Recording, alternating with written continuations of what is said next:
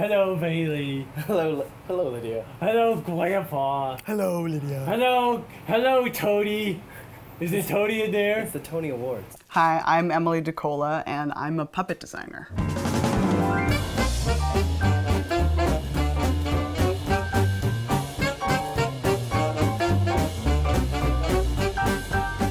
The thing that I love the most about being a puppet designer is that it involves everything from identifying characters, understanding who they are and where they come from and their place in a story, to literally building the talent for a project. How all of those details express who they are.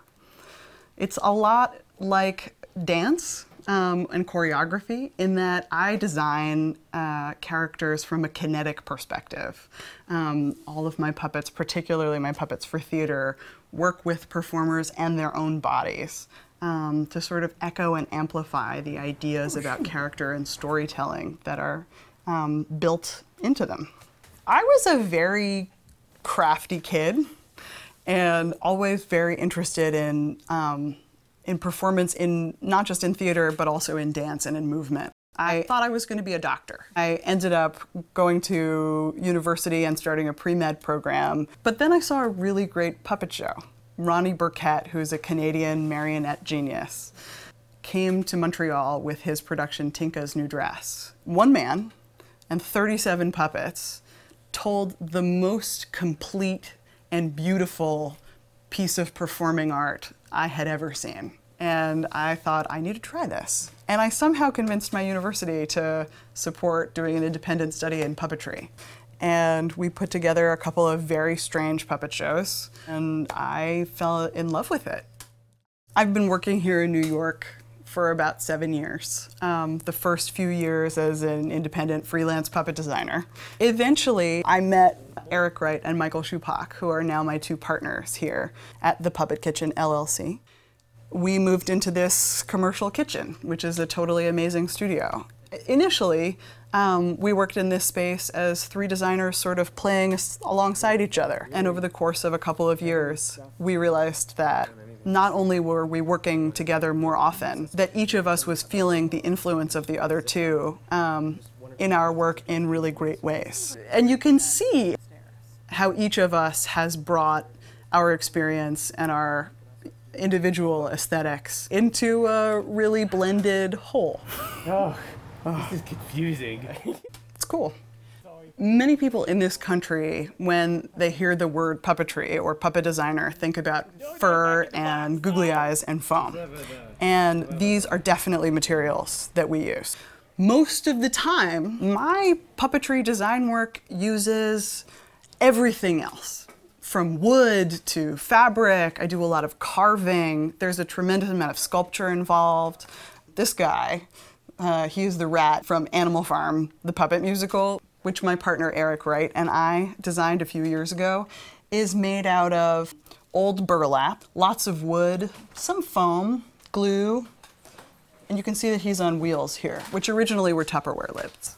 Puppets designed for theater have to be built to last. So, like anything else in a production, they have to be built well and durably. They also work best when they're most simple. They're sculptures in movement. So in some ways, getting hung up on the details doesn't actually serve the production so much as looking for opportunities for the performer's body and the space to really integrate with an object. A lot of the producers and directors that I work with haven't worked with puppets before.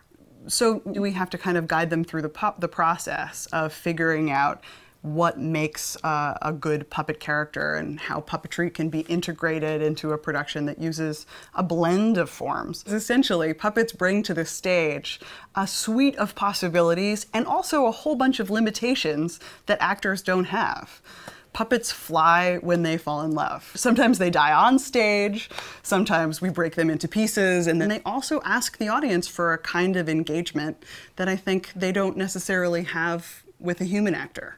A few years ago, John Tartaglia, the puppeteer of Avenue Q and Sesame Street fame, came to the Puppet Kitchen with an idea for an underwater blacklight puppet show with fish.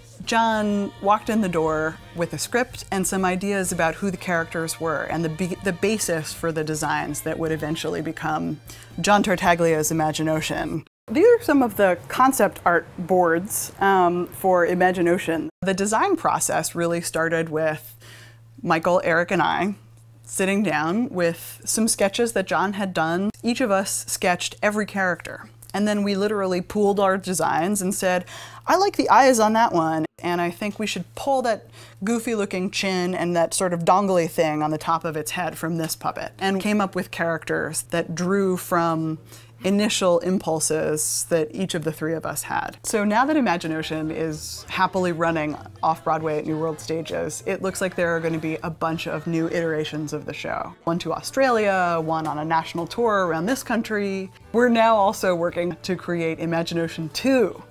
Working title, Love Never Swims.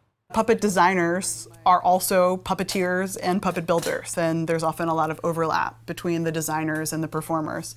I love to play because in play, I think, we forget about impossibility. We imagine and then articulate what otherwise could not possibly have been conceived of. And I think the fact that I've managed to make a career out of that, it's silly and it's wonderful, and I love it.